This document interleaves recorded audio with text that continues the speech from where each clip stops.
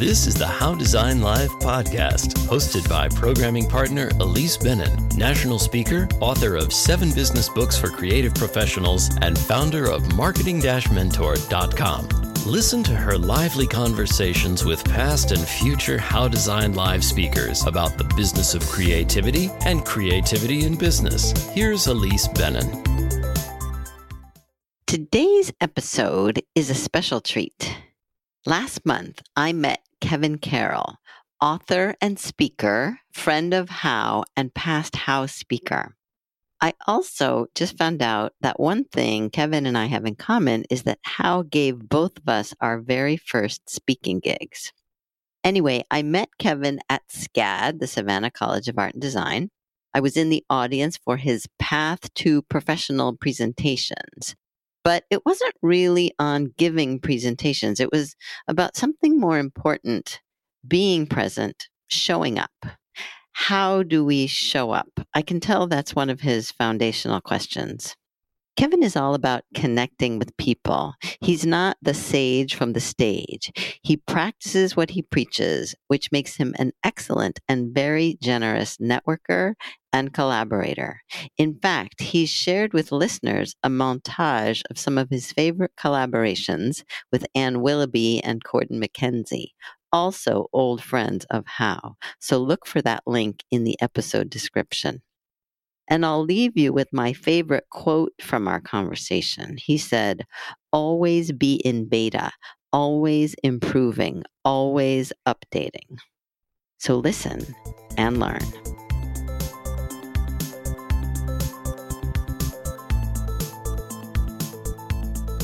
Hello, Kevin. Welcome to the podcast. Hi, Elise. How are you? Thank you so much for having me.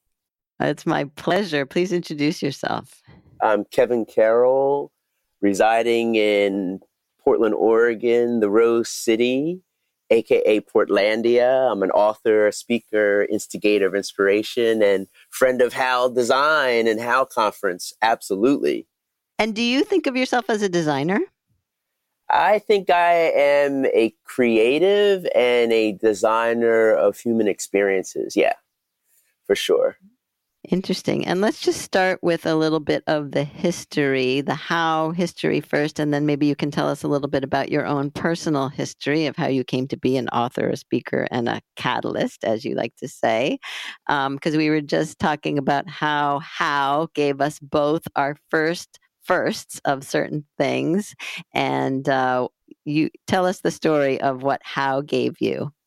Oh, How? Well, I was at Nike. I can't remember the exact year. I think it was like 2002. And I got approached about speaking at the conference, doing a breakout session. And I was speaking to Bryn Muth. And conversation. Hey, how do you feel about doing a keynote for general session? Sure, no problem, right? That was my attitude. I didn't understand like the number of people that came and all of that. And so I'm like, sure, no problem. Yeah. So I go down to Orlando where it was being held, and I go to the venue, and the partitions were up. So I'm up on stage kind of doing a little mic check and everything. I'm like, oh yeah, this is fine. I said, it's not going to be a problem. But when I came back, the partitions were open and the room was monstrous. And I remember thinking to myself, how am I going to connect with the people all the way in the back? Because they were so far away from the stage. And so I met with Anne Willoughby. That was my first time I met Anne Willoughby from Willoughby Design in Kansas City. She came backstage and said hello to me, and said that we were going to connect afterwards. And then she said, Gordon MacKenzie would be so proud to know that you're on stage because we have him in common as a friend. And I said, thank you so much. And she said, I'm going to be rooting for you right in the front row. I said, okay. And so I'm backstage still thinking, how am I going to connect with those people way in the back?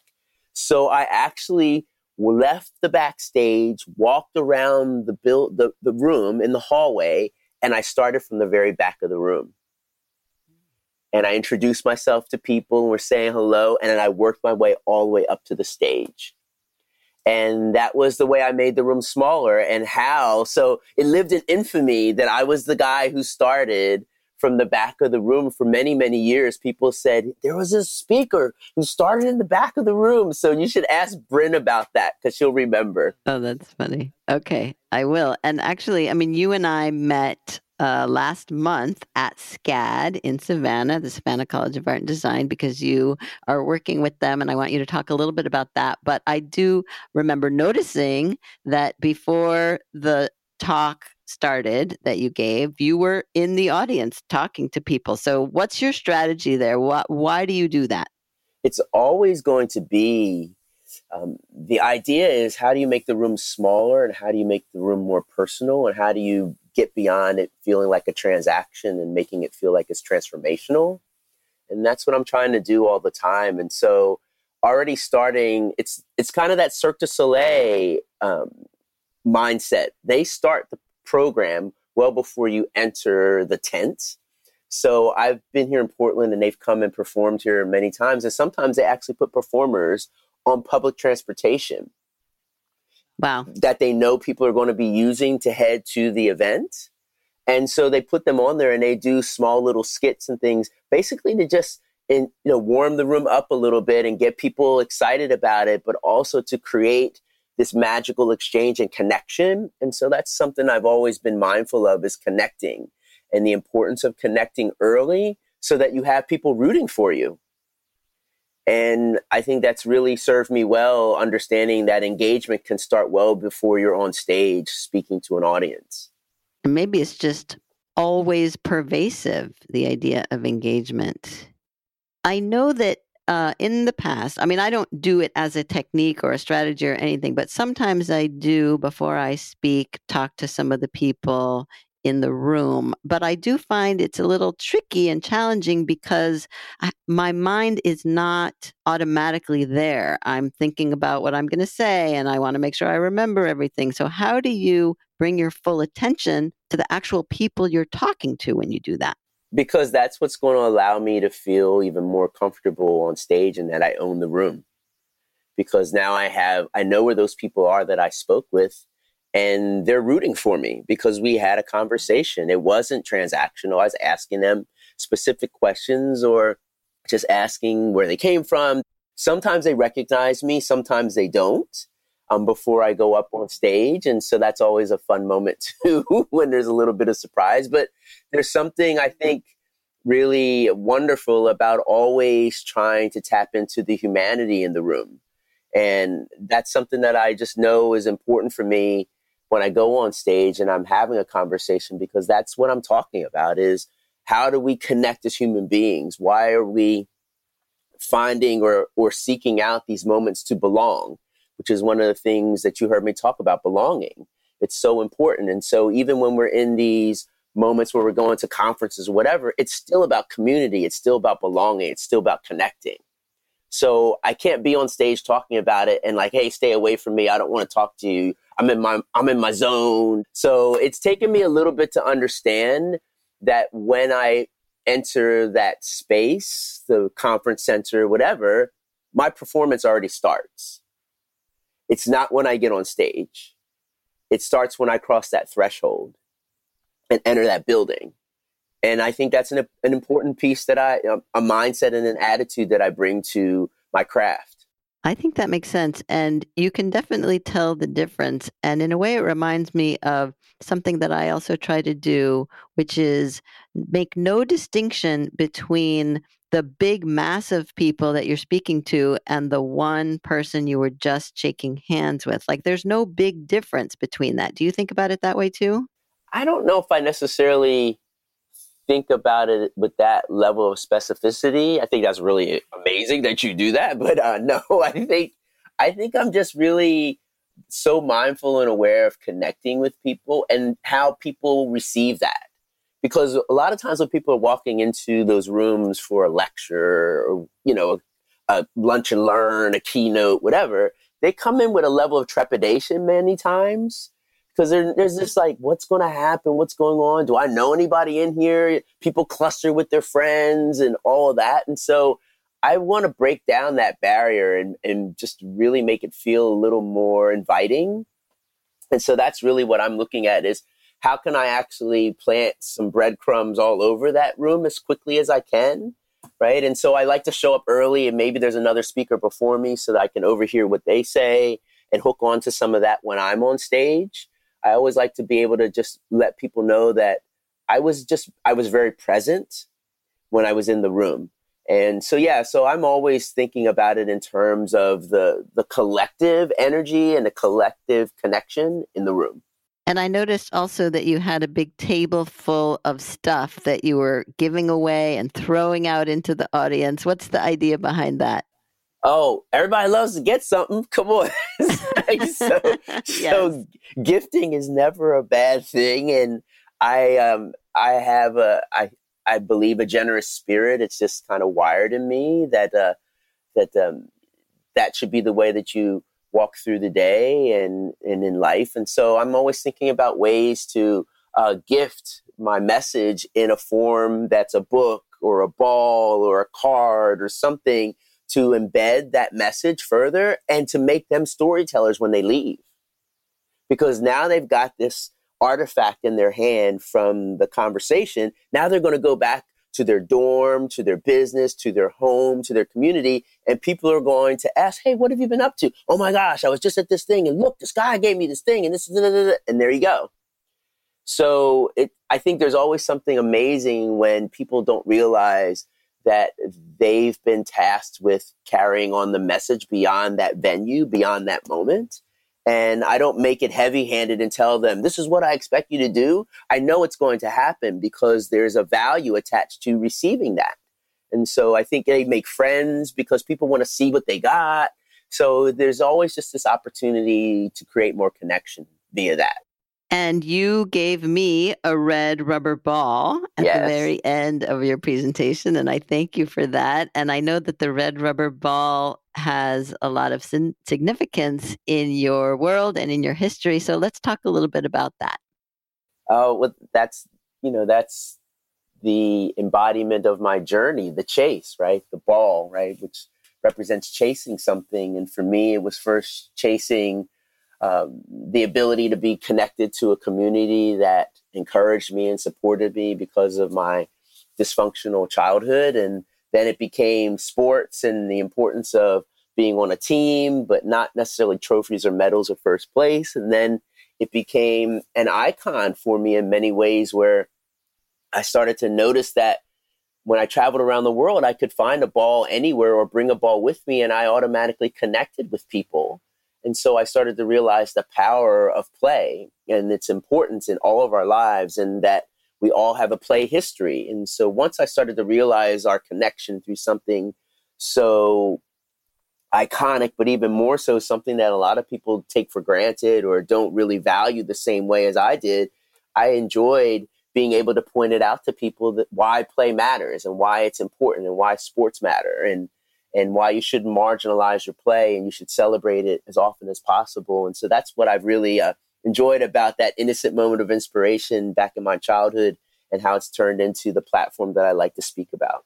Okay, now I have several different questions at once, but I can only ask one at a time. So I'm going to go with my free associating, which is, how do you think about the relationship between play and work then?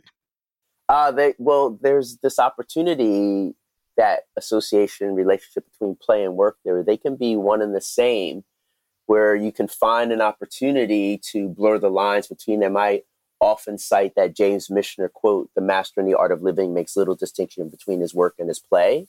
And I cite that quite a bit because if you are excited about what you're doing each day or what that work, that job avails to you as it relates to something that's an inspiration for you or something you care about, a passion, then why wouldn't you get up with a level of excitement?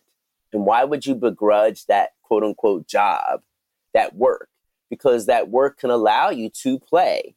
And that play might be something outside of that 9 to 5 or whatever it might be. And then for other people, especially in creative endeavors, you could actually be, your work is your play, right? And so that could be something really wonderful about it. So I try to not find a difference between them. I try to blur the lines between them. And a lot of I'm going to try to tie this to the business aspect of creativity, since that's something I am on a mission to connect for people, actually. And so often I work with designers and other creative people who definitely see the doing of the work as playful, even if sometimes for a client it's a little less playful than when they would be doing it only for themselves. But they see the business side of running a creative business as work. And I often am amazed actually at how creative people neglect to bring their creativity to the business side of their work. And I feel like if you can see how negotiating or initiating the money conversation with someone could be fun, you could learn to love it and you could get really good at it. And then you'd make a lot of money. But if you have this barrier in your head, like, oh no, that's the work thing and I'm not good at it. And I wonder if that's like the marginalization you were referring to before, or just this compartmentalizing that I see people do. What would you say to that? So a friend of mine, he put it really simply to me when I left Nike in 2004 and I started my business. He said, you can own your business, Kevin, or you could have a business. And he said, a lot of creative people have businesses, but they don't own their business. And he said, the difference is you do the things that are unpleasant. You're willing to do those things with the same level of intention as you put into the creative piece. And you understand that they have to mutually exist. And so I affectionately call it my adulting time, right? When I have to do my business stuff, but I understand doing it. Like I understand the why behind it. And I wasn't good at it at first, right? And I didn't like it. And he said, you just have to get smart about it and you have to be clever about it and you have to find what works for you. You don't have to do it like everyone else, but you have to find what works best for you so that you truly understand your business in all facets of it. And when I decided to own my business and really roll my sleeves up and get in there, and he said, you don't have to stay in it long, but you got to get in there and just know the inner workings of your business, it really made a difference in how I felt empowered. I felt so much more empowered around the way that I ran my business, the way that my business ran, and the way I spoke about my business. Can you give us some specifics? I mean, just recognizing that when I first started, I had a team of people, but if they weren't going to add value, I didn't need them anymore. But that was pointed out to me, first by my wife when she said, I think you could, better serve your business model if you weren't managing people and that you were acting like you do best, which is an individual contributor that activates, specialists as needed for certain things. And so when I actually reimagined my business construct, everything freed up for me because I was managing individuals and managing payroll and I was going out doing my work to meet payroll. And it wasn't that I was getting any value from the individuals. They were good people, but they weren't adding value. And once I realized that I was better suited not worrying about managing people all the time and like, hey, when I need people, I'll have this cadre of creatives, right? And people who are specialists in certain things. And that really helped me free me. It freed me. And that was one of the things that I started to understand. And once I started doing that, and recognizing how that empowered me, then I spoke really clearly about what my business was, right? I thought then I was the Oprah of sports, right? And I'm going to have this team of people. We're all going to go out and do all these things, right? And so, and then I realized, no, I'm better suited as an individual contributor who activates people as necessary for projects so that I don't have this overhead and this worry and concern that I got to make sure I meet payroll to pay them. And my voice, my intention, my clarity all changed. And so I'm quick when people say, so tell me about your business model. It's easy to say it. I'm an individual contributor who activates, experts as necessary to achieve the projects or goals that I have. That's how I operate. And I think that's really something that has been so valuable for me is to really know how I work best as a creative. Right? As someone who's trying to create experiences that have impact on others. Instead of fulfilling a model or an image of what a business is or looks like. Exactly, right? And I had it in my head, it needed to be this because that's the way most people have their business, right? Right. And I had all these people advising me that that's the way it needed to be because, well, you're the expert. Yeah, you know best. But once I discovered what was best for me, then everything shifted. Mm-hmm. Know thyself, right? Isn't that know thyself, right? Know thyself. Yes, But there is, I think you have to go through some of that. I think that's real, that you go through some of those things where you have to skin your knees and fall a little bit and recognize that. But you always have to be this person seeking that information, right? And you heard me mention this when you were at the conversation I had with the students, that we have to stay in beta, right? We have to always be in beta, always be improving, always updating, especially as business owners, right? And creatives, you have to be always thinking about, how am I improving? Is this working? Absolutely. In its current state? Is this the right way? And if it is, okay. Yeah. But there's always some little nuance you can do to improve or get better at something. And so that's what I'm always trying to do, is stay in beta. And also, I would add the idea there that things take time. They take, twice or three times as long as you want them to take. And people usually have expectations that it's going to happen quicker, or they're going to get what they want sooner. And then they get frustrated that they didn't. And so just talk a little bit about, you've been in business now, it sounds like, if I'm doing my math correctly, 15 years on your own. So how do you think about the longevity aspect? I'm a 15-year overnight sensation. That's kind of how I look at it. I've been working at the craft and always trying to improve and recognizing that I'm always going to be leveling up and raising my game, and just always look at it that way. And that it is, as I've pointed out to many people, the lonely work, right? Sometimes it's unglamorous. Sometimes people don't know all that extra work you're putting in to make it, quote unquote, look so easy. And it's that willingness to put in the work and recognize that hard work never goes unrewarded. It's going to get rewarded if you put in that good work, right? But it has to be that good, like I was in sports, right? So you can practice or you can have really good practice. Because if you practice, but it's not good practice, you get bad habits. But if you are being intentional about the practice and the craft, it will pay dividends, but many times not in the way you anticipated or expected. Excellent. All right. One more question, and I want to just come back to kind of where we started, which is with your project with SCAD. Just explain a little bit about what you're doing, how that came about, what's the mission, just so we can understand better. I think it's really interesting because SCAD is always on the cutting edge, bringing things to students that obviously they need and that no other schools are offering. Yeah, well, I call SCAD my happy place. I love going there, and I get to work as, the term they've given is the engagement coach. But a friend of mine actually pointed out to me, he says, Kevin, you're their catalyst. It's like you get to work all over the place like you did at Nike, because you're not just in the classroom with faculty, you're working with staff, you're working with the artist athletes. That's what they call their student athletes. You're working with the coaches. I get a chance to really talk about how you show up, and whatever your role or whatever your position there at the time, be it student, be it faculty, be it staff, be it artist athlete, be it coach, how are you showing up? How are you being present? How are you bringing your best self, and how are you help advance your hopes, your dreams, your aspirations, and your goals?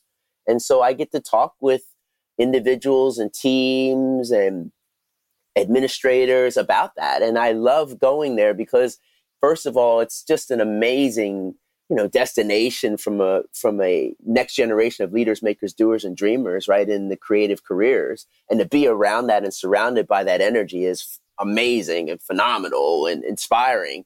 But I also just love the fact that I get a chance to share my wisdom, right, and to be a bit of this sage for them as it relates to what's out there in the world. And so my ability to avail to the students, especially, different conversations, different relationships, different people to reach out to. And there was a young lady who just came out here to Portland, Oregon, and happened to be her mother works out here in the city, and she said, I'm coming out. And I met her because she's a soccer player there on the women's soccer team, and she's a fashion design major.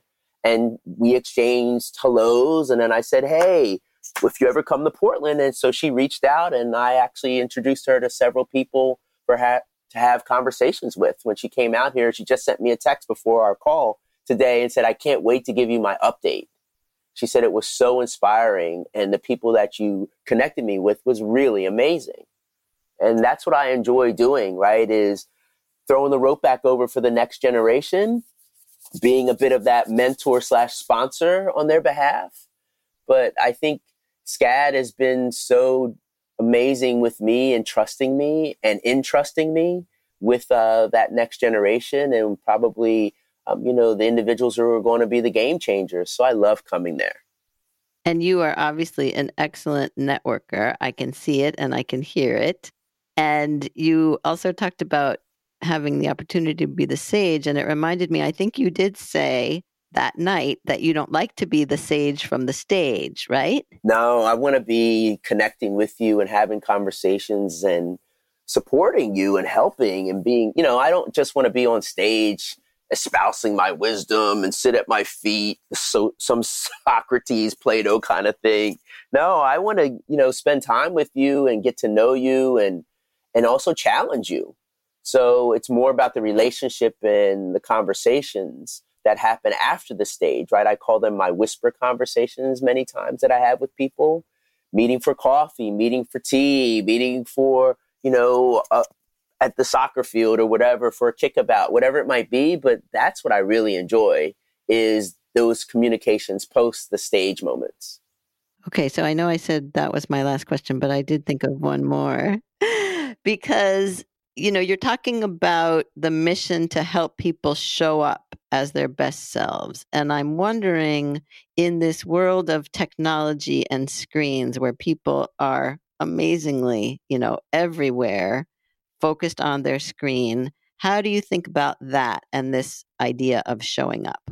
Well, I'm not anti-tech. I think it's an amazing amplifier of our humanity. It should never take the place of. It's not in lieu of humanity. It should be amplifying us. So how do you have and recognize the value of curiosity and wonder and magic, right? And having that curiosity and knowing it will serve you well, especially as you want to advance a hope, a dream, or aspiration, that's going to serve you well. And so recognizing that there's an amazing big screen called life. And so we should look up every once in a while at that screen too, because that could be the catalyst for you to turn an idea, a hope, or dream into reality. So I think that's a key thing. But I love technology. I think it's amazing, but it should never be in lieu of your humanity and your ability to connect. Beautiful. That is a perfect place to put the bookmark, Kevin. And it is just a bookmark because I know that we're going to talk again, and hopefully I'll see you next time when you're in Savannah. Yes, I can't wait, Elise. I can't wait. And we'll make sure Jason doesn't snatch you away from me like he's so good at doing. Yes. That's right. Yes. Excellent. Well done. Well done. Thank you so much for your time. I appreciate it. Of course. And tell people where they can find you online. You can find me on social at KC Catalyst with a K, KCKATALYST. So all of my social is that. You can find me easy there. Beautiful. And we'll post those links where people can find them also. Thank you for your time today, Kevin, and I will see you soon. Okay, be well. Godspeed. Peace.